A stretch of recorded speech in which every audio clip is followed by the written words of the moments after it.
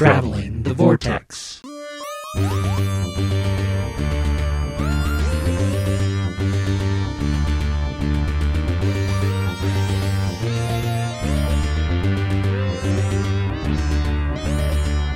We've joined the Doctor, that mucky pup, as he travels the vortex and arrive at episode 484.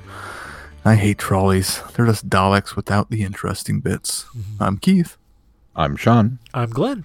How are you guys? Pretty good. Doing Good. well. Anybody do anything fun this week? I broke down and made a purchase. What'd you buy? I picked up the 7th Doctor Series 3 Blu-ray set. Oh, nice. I now have the long missing from my collection, Curse of Fenric. Finally. Finally. And that was your last one, right? That was the last of the classics that have been available that I did not own. And now I feel the need to go ahead and start replacing on Blu-ray, and I blame Glenn. So, of the Blu-ray sets, is that the only one you own, or do you own another one? Well, yesterday, actually it should be delivering today, because I had some Amazon credit. I should be receiving the 4th Doctor Series 7, and then I will own 2. Oh, okay. Oh, okay. So yes, I bought it, but it's not yet in my possession. I have them all. I'm actually ahead of you on something, finally. You're very much ahead of me. I was able to get The Invasion. Oh, yeah. Oh, were you? Yeah, Sarah got it for me for Valentine's Day. It Very finally cool. dropped in price. Nice. Very cool. That's such a good one. Yeah. I, too, made a big purchase. I bought a washer and a dryer. It's unfortunately That doesn't sound like fun. not Doctor Who related. Yeah, well, our dryer, no, not our dryer. Well, our dryer's going probably out too, but our washing machine's, it's been kind of on its last legs for the last year now, but it's got a part that's going out that I could probably replace. But the washer and dryer, we got them. My parents got them for us when we bought our first house about 20 years ago, almost 20 years ago. So they're almost 20 years old. So we decided. Please don't make me feel that old. We decided that it was time to just go out and buy a new washer and dryer. So we used our last stimulus check for that, and then of course I did get around to doing the taxes this week after the big computer debacle last week. So I got those done. Got money coming back from those. So Nice. that was pretty much it. I didn't watch anything other than WandaVision this week. I've been keeping up with that, or last week. Good episode. Yeah, still enjoying it. It was a good episode. So good. Did you guys watch anything? I read a book, What'd you read? All Flesh is Grass. Not an the actual Doctor, book. not the Doctor Who one. Yeah. Not the Doctor Who book. There's another book named All Flesh is Grass, which I did not know about until I saw it on my mother's shelf. Oh, is that right? Boy, Yeah. Did you guys know it was a book? Only I didn't know it because was a book. only because when I was searching up it on Goodreads to add Doctor Who, All Flesh is Grass, that it came up as one of the choices. It's I pretty knew good. it was based on a line from Shakespeare, if I'm not mistaken. Oh, is All that of the- where that's from? I think all of the Time Lord Victoria's titles came from Shakespeare in one shape or form. I could be wrong on that, but I believe I read that somewhere. Well, it's Is it written by good? Clifford Simak. And the premise of it is there's this small town where this barrier/dome goes up over the city, except it won't let any living thing out. Like they can toss inanimate up, and like cars can go through it if they're empty, but nothing can get in or out. And it was put up by some sentient alien plants. And you follow along with this guy who kind of discovers it and then becomes a spokesperson for the plants, and they want to come over to Earth through this alternate dimension and help humanity and partner with them. And it's really good and really interesting.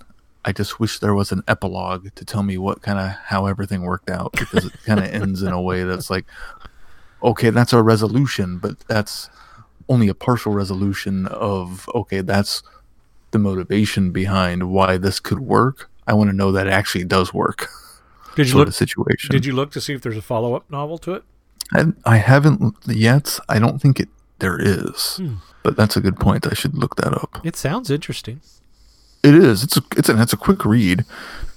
Apparently, this guy used to write for like Outer Limits, and he's described as a I forgot the word, like master of sci-fi. I'd never heard of him before.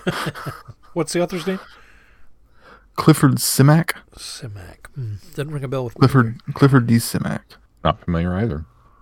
He won a Nebula Award and has been awarded 3 Hugo Awards. He was named the 3rd Grand Master by the Science Fiction and Fantasy Writers of America. Huh. How old's the book? It was written in the 60s. Oh, okay. So if you go on Goodreads and read the description, it says something along the lines of, long before Stephen King and put a dome over a city, Clifford Simak did it first. But it's definitely worth reading. I was able to get a digital copy from the library. Huh, I'll be darned. You didn't just take the one off your mom's shelf? I was going to, but I hadn't gotten back there by the time I was ready to start. Oh, I see. And the library had a copy. Sean, how about you? Mel and I continued our Criterion watch. Actually got through 2 of them. I got the 7th Seal, which I keep wanting to refer to as the 7 Samurai, which is also on the list, but 2 different things. Which, I was familiar with, but had never actually sat down and watched. And I remember Monty Python and the Holy Grail poking fun at 7th Seal in their trailer. I did not realize how much they stole from it. Yeah. That it's pretty much Monty Python Holy Grail is pretty much the 7th Seal, but without the jokes. Yeah, I was just saying, sans the humor. It's kind of all there. I was like, oh wow. I can see why it's regarded as a classic. It's not exactly one that I think I would rush back to rewatch, but it looked good. It's very pretty. Yeah. And then we watched Swing Time with Fred Astaire and Ginger Rogers. Ooh, love that movie. Which is one that I'd never seen. So love that was also quite enjoyable. Well, it was enjoyable up until the Bojangles. Oh bit. yeah, it's of its time. It's of its time. I have to keep biting my tongue at times because there's Yeah. just nothing quite like, hey, look how great this is. Oh, and there's a blackface routine. Yep. Okay. Yeah. And Well, it's such a travesty in a way because that set is so amazing. I mean, that whole dance number is just incredible with how it's put together. Except it's in blackface. Right. It's just, yeah. It's not a very woke film, that's for sure. That is for sure. 1930, whatever it was. So, Cool. Well, should we talk about some news? Yeah. We all will have a new book to add to our read list because Alex Kingston has written one for River Song. It is Really? called, yes, The Ruby's Curse, a River Song Melody Malone mystery. returning to melody, eh? Yeah. So I'm looking forward to reading her take on River. I think she's probably has one of the best handles on it. So What was that? I just read it. What was that book that the last book that had Melody Malone? Dang it! I just read it last year. was that the one that came out like when the season came out? Yes. I don't remember. I can't for the life of me remember what it's called. Anyway, yeah, I like that one, but I don't think she wrote that one. So it'll be interesting to see. Yeah, as you said, her take on River Song and Melody Malone. Cool. A stylish sci-fi noir adventure is how they're billing it. Coming out May 20th. What else we got? Big Finish has some early adventures excitement happening with some prequels and some sequels. First off will be After the Daleks, where we discover what happens in the aftermath of Dalek invasion of Earth, where with Carol Ann Ford reprising her role as Susan, kind of exploring what happens as London cleans up after the chaos. And then we have The Secrets of Datsen, where we learn about the events preceding the Abominable Snowman, which is written by our good friend Andy Frankham Allen. It will also feature Lauren Cornelius taking on the role of Dodo. Why do I know that name? Lauren Cornelius or Dodo?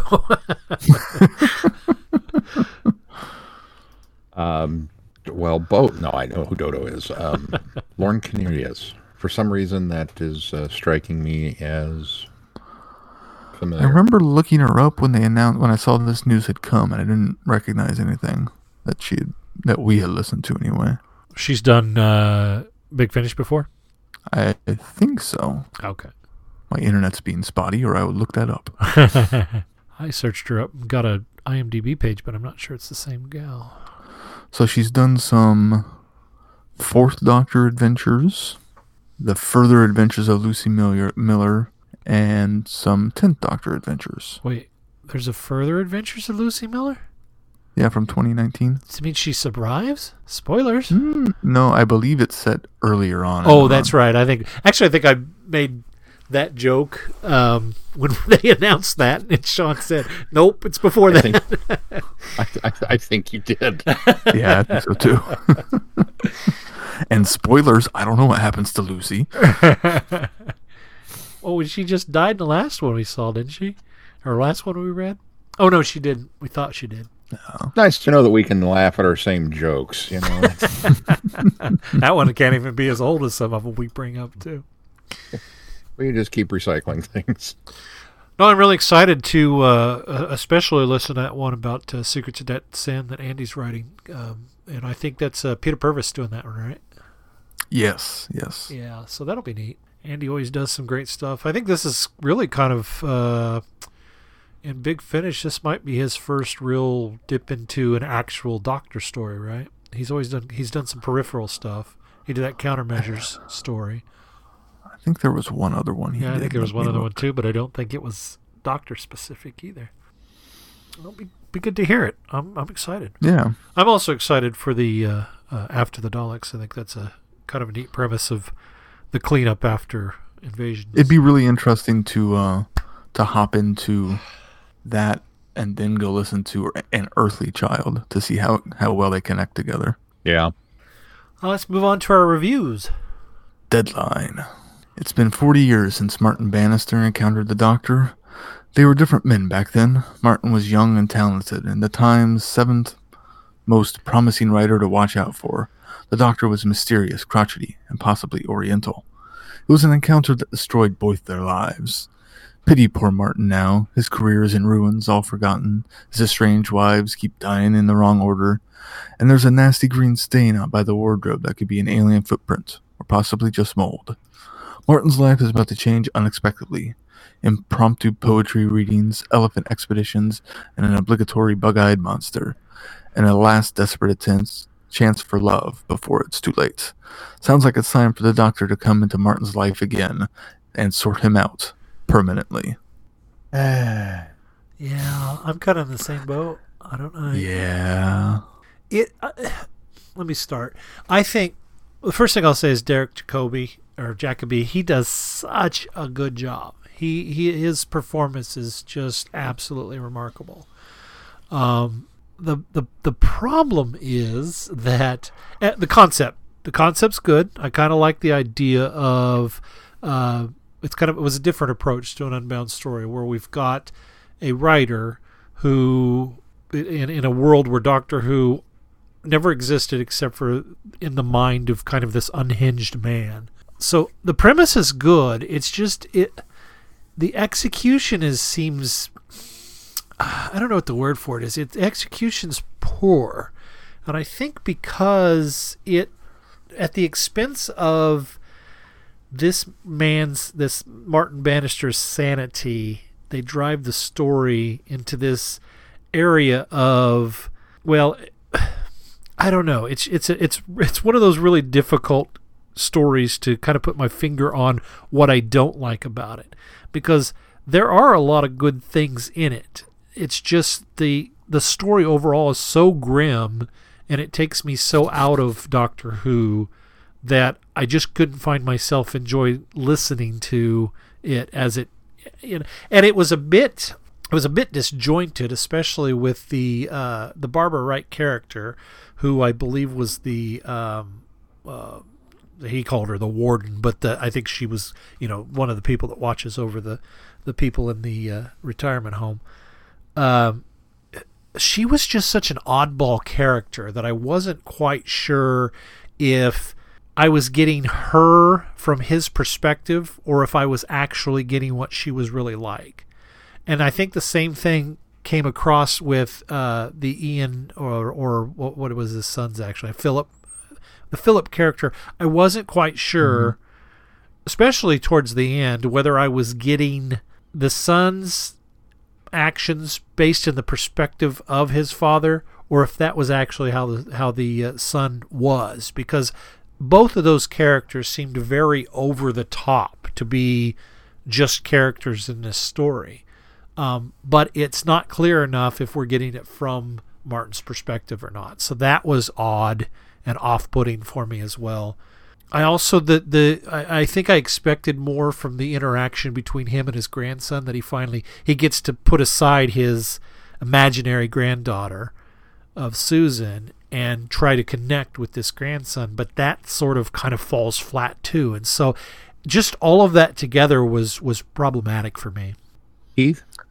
Yeah, I had a lot of those same issues, and just all said and done, it's a story where it's like you're not entirely sure what's intended to be real and what's intended to not be real, and what was in his head and what's not. And maybe that was the purpose of a lot of it, and it could possibly be trying to shine a light on mental illness, or I don't know what to think of the story in general, and most of it made me it was just depressing. And while you said the performances were fantastic, the writing and the execution it fell very flat for me. Yeah, I think you both are absolutely correct there. The cardinal sin, I think, of this is by making our hero so unlikable. Yeah. We try and kind of toe this line between feeling sorry for him, as the description says, and then he'll turn around and do something that's just, and you can have a dislikable character and still root for them. And certainly you can root for villains, but it's very, very difficult to write a character as, kind of a tragic hero and then try and expect to elicit sympathy when they continue to do these things that, just put you off. Yeah. Yeah. Mm-hmm. And there's a lot of this story that's like, well, dude, you deserve that. Right. I can't feel sorry for you because, and then the conflicting, is this actually happening, or, is it just in his head? The doing Doctor Who and yet not, because of the setup that it's just familiar enough Doctor Who while being completely different Doctor Who. Yeah. All of that kind of fed into this. And I wanted to say that this has been done since and done better. And the only example that I could come up with was an Adventure in Space-Time, which obviously was not this. But am I wrong? Haven't we done something where we read or we reviewed that there was a story out there that was a fictionalized account of the Doctor's life, but it was more about the people who were creating him? Yeah, I don't. Or am I making that up? I don't recall anything. What this did for me, though, which we haven't reviewed this as a group, but as I've been reading the Virgin New Adventures, there's a story that Mark Gatiss wrote about called, I think it's called Nightshade, and one of the elements in it is a guy that is in a nursing home, and he's in his golden years, and he portrayed a doctor-like character on television in the early days of the 1960s and stuff. And so there are some parallels there, some kind of meta parallels there, but it doesn't go beyond that. In fact, he ends up sort of involved in this adventure with the Doctor and Ace, and so it certainly segues differently there. But that's the only thing that I kind of felt that it related to for me. Well, I think part of it is, I turned out for a Doctor Who story, even though it might be an alternate universe, alternate situation Doctor, and this was not a Doctor Who story. This was a story about a man who was horrible in life and is on his deathbed and is having delusions and memories of something he once worked on and almost losing his mind to these memories and ideas and everything. And so it wasn't what I would hope for from sitting down to listen to a Doctor Who story.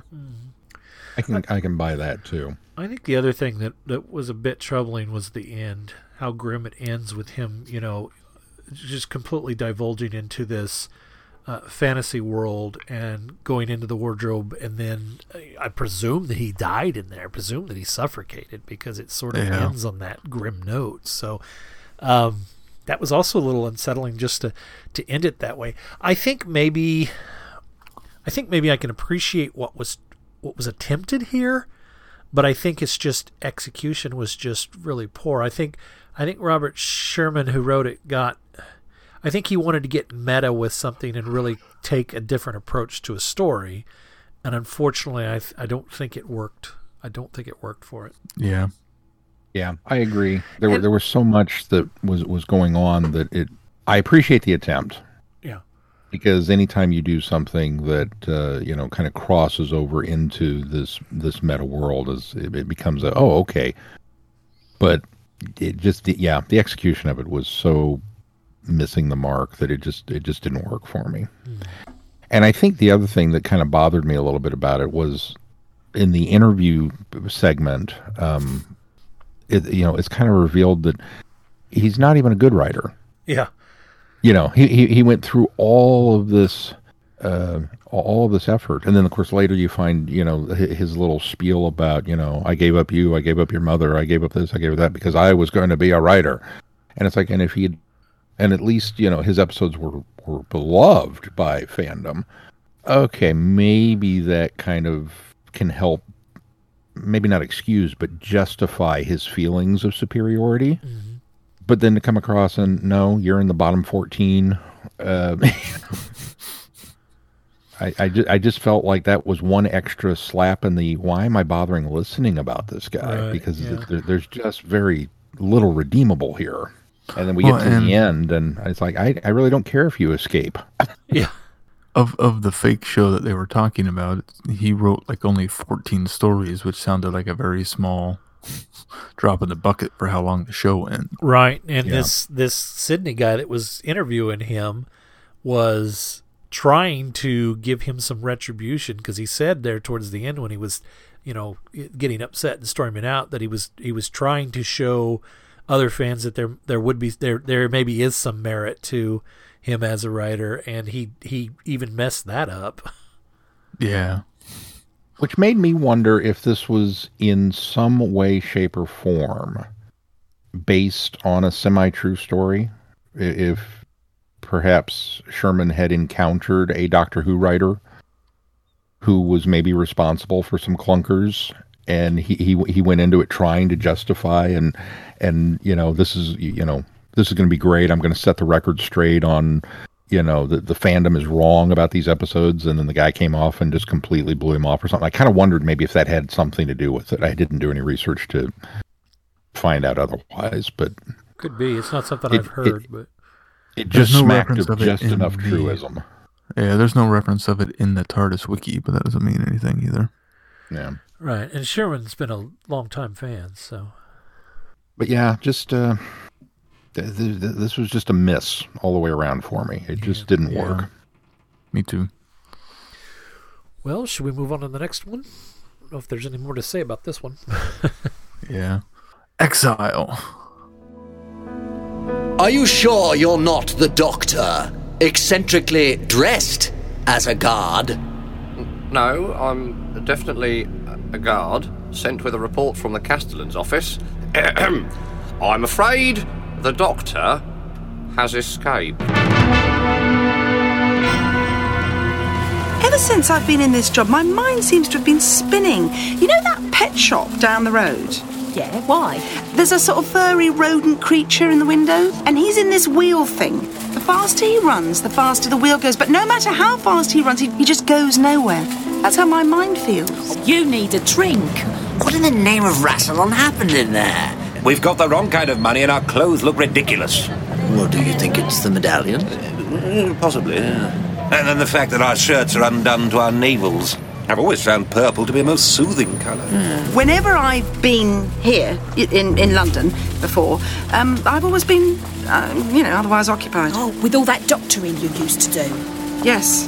Why'd you give it up? I suppose you could say you wouldn't expect to find me here. Well, that's the idea. Oh gosh, somebody else go first, please. I like the ideas in this story. I hated all the drunkenness in this story. Everything, that's the only thing I did not like about it. I hated the doctor being drunk and her two friends that were constantly drunk.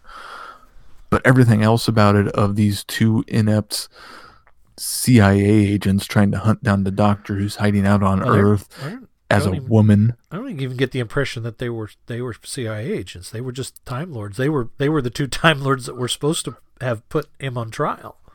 They were striving to be CIA. I think that's true. Yeah.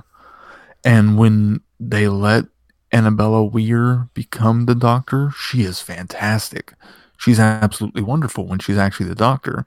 But when she's this drunken, whatever her alias was supposed to be, it just... Susan. None of that worked for me. Oh, yeah, Susan. Yeah. But, Time Lord 1 and 2 being who they were, and most of this is played for laughs, which works really well for me. I just didn't find the drunkenness funny. See, it's the played pretty for much the exact same boat. Yeah. Go ahead, because I'm going to probably have a much different opinion. I think I understand where they were trying to go with it, and playing it up for laughs and doing it as a spoof or a farce. Unfortunately, I genuinely feel like the instincts were wrong on every level. Yeah. To do it that way. Yep. This is a rather historic opportunity to have a woman come in and play the doctor. Now, it's Unbound. That's already enough to justify it. We didn't need the whole, suicide pact changes sex. Yeah, that seemed like a really, first of all, really lame. Really offensive is what it is. Offensive. To work that caveat in of how that was supposed to work. It's like, you're in an Unbound story. All the rules are off. I get it. I didn't need you to go there with it, and I did. I found it tasteless and offensive that was how they felt they had to justify, the casting on it. And then there was the drunkenness, which in the history of things about drunk people, I think there have been two funny times the drunkenness has been humorous. One was Arthur, and one was Withnail and I. And that's pretty much it. It's never been something that's appealed to me personally. And it's not just that they get falling down drunk or they get stupid drunk. It's that they get obnoxious, belchy, vomity drunk. So it's not even cool drunk. It's gross drunk. Yeah. And so that was like, let me listen to that for an hour and 20 minutes. Yeah, it's not social drinking. It's alcoholism is what it is. Yeah. And maybe that's the point, is to try and showcase that, certainly with the final, scene with the three of them together, where she's trying to say, hey, have you thought about doing something else? What else is there to do? Okay, I kind of get where you're going. But then to have the other guy just like, well, good luck, time to leave. The pubs are going to close. Okay, guy. I don't know. It felt like it just felt like a waste of talent across the board. It also seems like it's something that, no offense to Nick Briggs who wrote this, but somebody who doesn't really get what 20-somethings in 2003 did. Yeah. Like, he just thought, they just get drunk all the time. Well, no, I'm sure there were more than that to 20-somethings in 2003. Well, I think we certainly know people that borderline this. Let's be real careful here, too, because 20-somethings in that era in the U.S. and 20-somethings in that era in the UK, it might have been very different. I mean, culturally, we are different in so many ways. That could have been one. So I don't think I would undersell him for maybe not having his thumb on the pulse. I understand from our perspective it probably wasn't, but maybe from a UK perspective it might have been. Yeah, I can get you there. And like I said, I think we all kind of know people that could potentially maybe fall into this mold. But I think in my entire life history of every individual I have ever known in my adult life, I think I only ever know one that I would consider a barfly. You know, when Homer goes and hangs out at Moe's with Barney and the guys, it's funny because they are the over exaggerated stereotypes of this type. But that's not where the humor comes from. The humor comes from the situations that they put them in. This relied on the people being the humor. And that's really kind of where it fell down, because they didn't put them in any circumstances that would be overtly funny, other than missing out on an alien invasion. But I chalk that up more to the funny on the two wannabe CIA agents. Yeah. And really even that the only was time, borderline. and really the only time the Doctor was humorous when she was drunk was when she was talking to herself, and that was mostly when the other version was talking to her. Did anybody find that confusing? Just a little bit. Yeah. Nicholas Briggs was portraying the Doctor. I think the problem that I had with this is a lot of time in past stories of Unbound, we've kind of put our perspective from the Doctor's position of where he is in his timeline, if he's of this, starts off as the prime timeline. The first story obviously was I think we all kind of agreed was the first Doctor had he not left. The second story I think we all agreed was a different regeneration from the second Doctor to the third Doctor. Of course, then we've kind of deviated from that in the stories beyond that. But in this one, it's almost like it's meant to be, because it starts out at the trial before the Doctors arrive, because the warlord is being, and his people are being sentenced at that time. Mm-hmm. And so I think you're supposed to be, at least you're supposed to think that this is the second Doctor's trial after everything has already happened, and accept what happens if the Doctor didn't show up to his own trial and ran off and hid. And I think that was the angle that was being taken here. So the problem with the previous Doctor is Nicholas Briggs never really plays that Doctor as though it was Troughton or anywhere close to that. And so that's a little off-putting to me, because you're putting me in a perspective of this is where this starts from, but this is where the story changes, only to throw me back and say, well, this is the previous Doctor. So, okay, wait, no, it wasn't the Troughton Doctor. It was this Doctor, because you're not portraying this Doctor in any way like the Troughton Doctor. So what are we doing here? So that to me was confusing and kind of contradictory to what was being done here. I think that I was going to come to this rather critical, and then I thought, no, I'll back off a little bit, because maybe there's more here and you guys will sell me on it. But the fact that you guys dwelled on the alcohol for so long justifies. The story dwells on the alcohol. Yeah, for so well, long. that's what. But you guys talked about it for so long that that tells me that I was right in thinking that the story dwelled on it too long. The entire story is her hiding out and living in a bottle. I mean, that's basically what this whole story is about. And so there's nothing here. There's no substance to this. The only substance to this story are the two Time Lords that are trying to track her down. And from the humorous angle of it, if they're going to make this a funny story, those elements were right, but everything else around it was wrong, because as Sean pointed out, they were trying to make the alcoholism be part of that humor, and it doesn't work. It doesn't work at all in this story. So you've got elements that are also contradictory. I think David Tennant and Toby Longworth were fantastic. Every time they were on, there was a spark or an element of sort of an Adamsium or even maybe a Pratchett style to the humor there. And so that's what I was hoping this story would mostly be.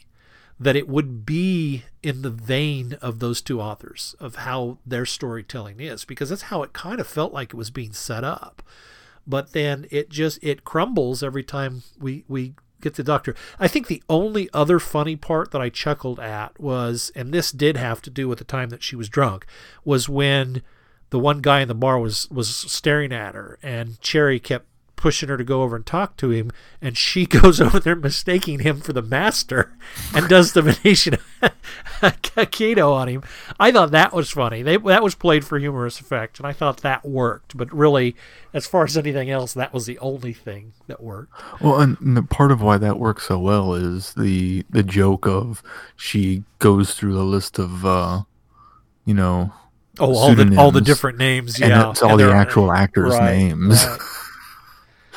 It's a tongue-in-cheek meta thing, is why that joke is even funny. Yeah, well, I mean that was kind of an icing on the cake. The fact that she's mistaking this guy for the Master, I think, was funny enough. But that kind of added to it. I would agree. I also had the story been... I'm sorry, go ahead. No, that's okay. I also thought one of the other funny moments, and again, this goes back to the Time Lords, who I think were funny, was the reference to the fact that they've showed up and they've been compared to Starsky and Hutch because they assumed that they were coming to the 70s. Yeah, and it actually is much later in time. So they're not quite dressed for the era. So I thought that was funny, too.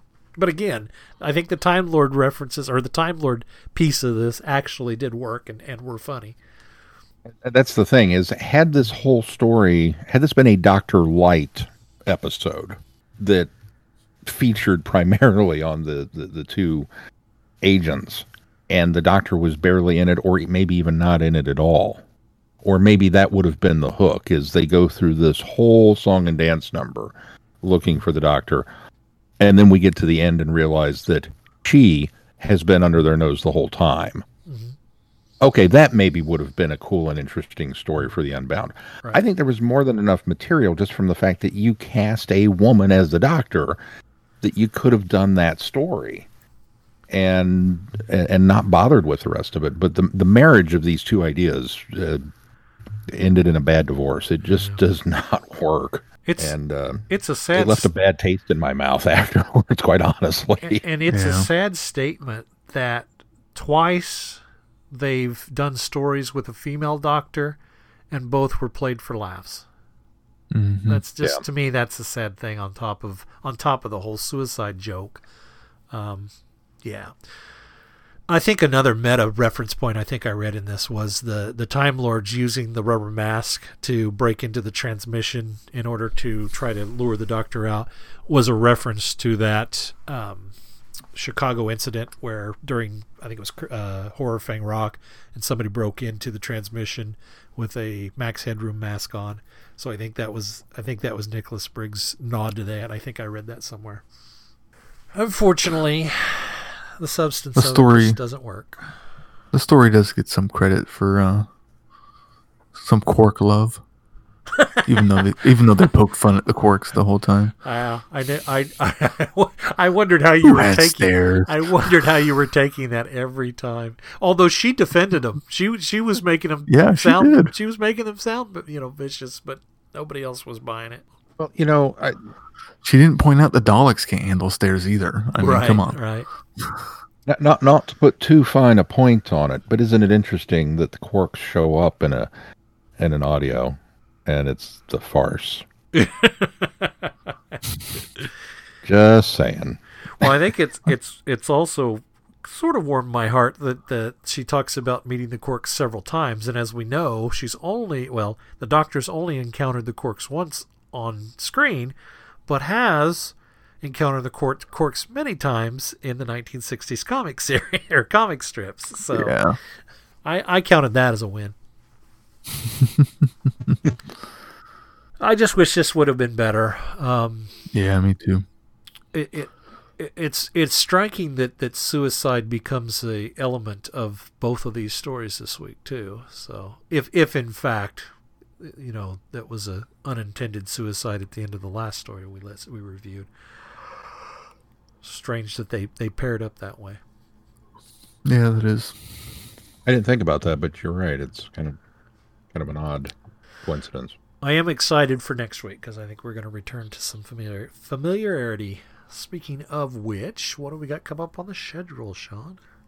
Well, coming up on the schedule, we continue with our look at the Unbound universe with episodes 7 and 8, A Storm of Angels by Mark Platt, and Masters of War by Eddie Robson, two of our favored nation status writers. And then we get back into Mucho Master, our celebration, year-long celebration of the most villainous foe the Doctor has ever faced, with I Am the Master, Legends of the Renegade Time Lord by Peter Angelades. Which is a Stick around. It's an anthology book, isn't it? Isn't a collection of stories featuring the Master. Yeah, isn't it multiple authors too? That I don't know. He's probably editor then. Could be. Yeah. He's the one name I have credited for it. So yeah. Well, keep following along on travelingthevortex.com, and while you're there, if you get any value out of this podcast, why not consider putting some value back into it? You can do that by clicking on the Patreon link. Also, please consider giving us a 5-star review wherever you subscribe to this podcast, specifically to Apple Podcast. It helps bump us up in the ratings and recommendations. And make sure you join us on the conversation on our listeners forum on Facebook. Anything else you guys want to add before we close the show out? If not, until next week, I'm Glenn. I'm Sean. No, I'm Keith. Cheers. Good night, everybody. Be seeing you. Thanks for listening. You have been listening to Traveling the Vortex. Doctor Who and all of its associated programs are owned and trademarked by the BBC. No infringement is intended or implied.